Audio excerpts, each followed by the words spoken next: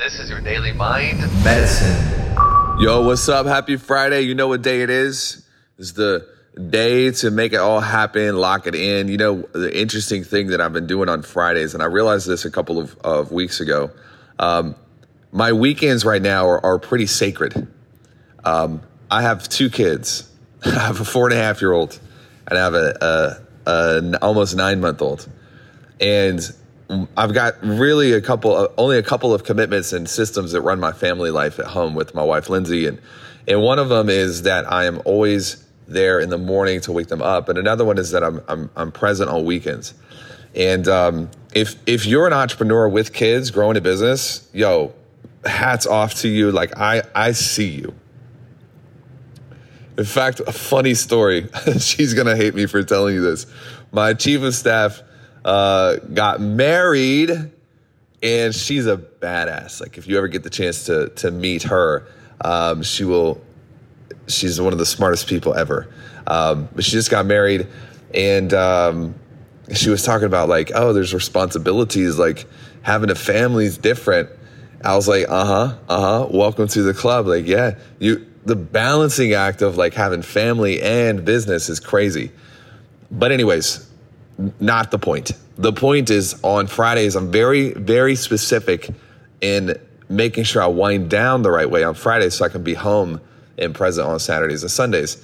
And, you know, I play at my church, and we have an amazing church here in Nashville. And so I'm involved. Like the weekends sometimes are just as busy as like Monday through Friday.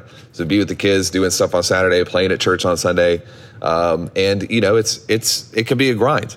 And so Fridays are kind of a bit of to use a biblical term, like almost a little bit of like a Sabbath almost, where I really try to make sure I wind down. I land the plane on Fridays. I typically don't work after. I think that this narrative of like just work harder and work weekends and everything, do it if you need to for a season, but a human being is a human being. Like we have to have the chance to optimize into new levels. And most of the time that doesn't happen through work.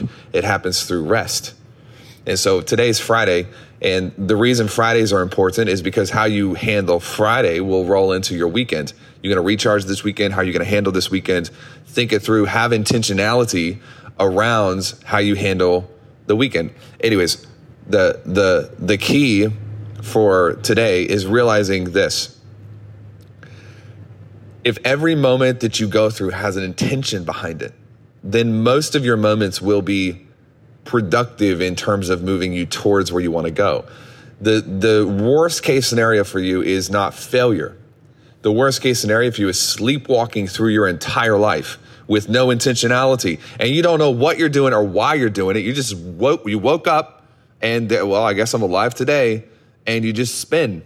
It's not failure you should be concerned or worried about. It's actually sleepwalking, where you lose your intentionality in the moment, and therefore you are unable to actually move in a productive, positive direction. By the way, one other thing I hope you enjoyed today. The team's opening up an array of opportunities for me to speak and help you with your crew. If you listen to this, if you like this show, if you shared this show or rated this show, thank you.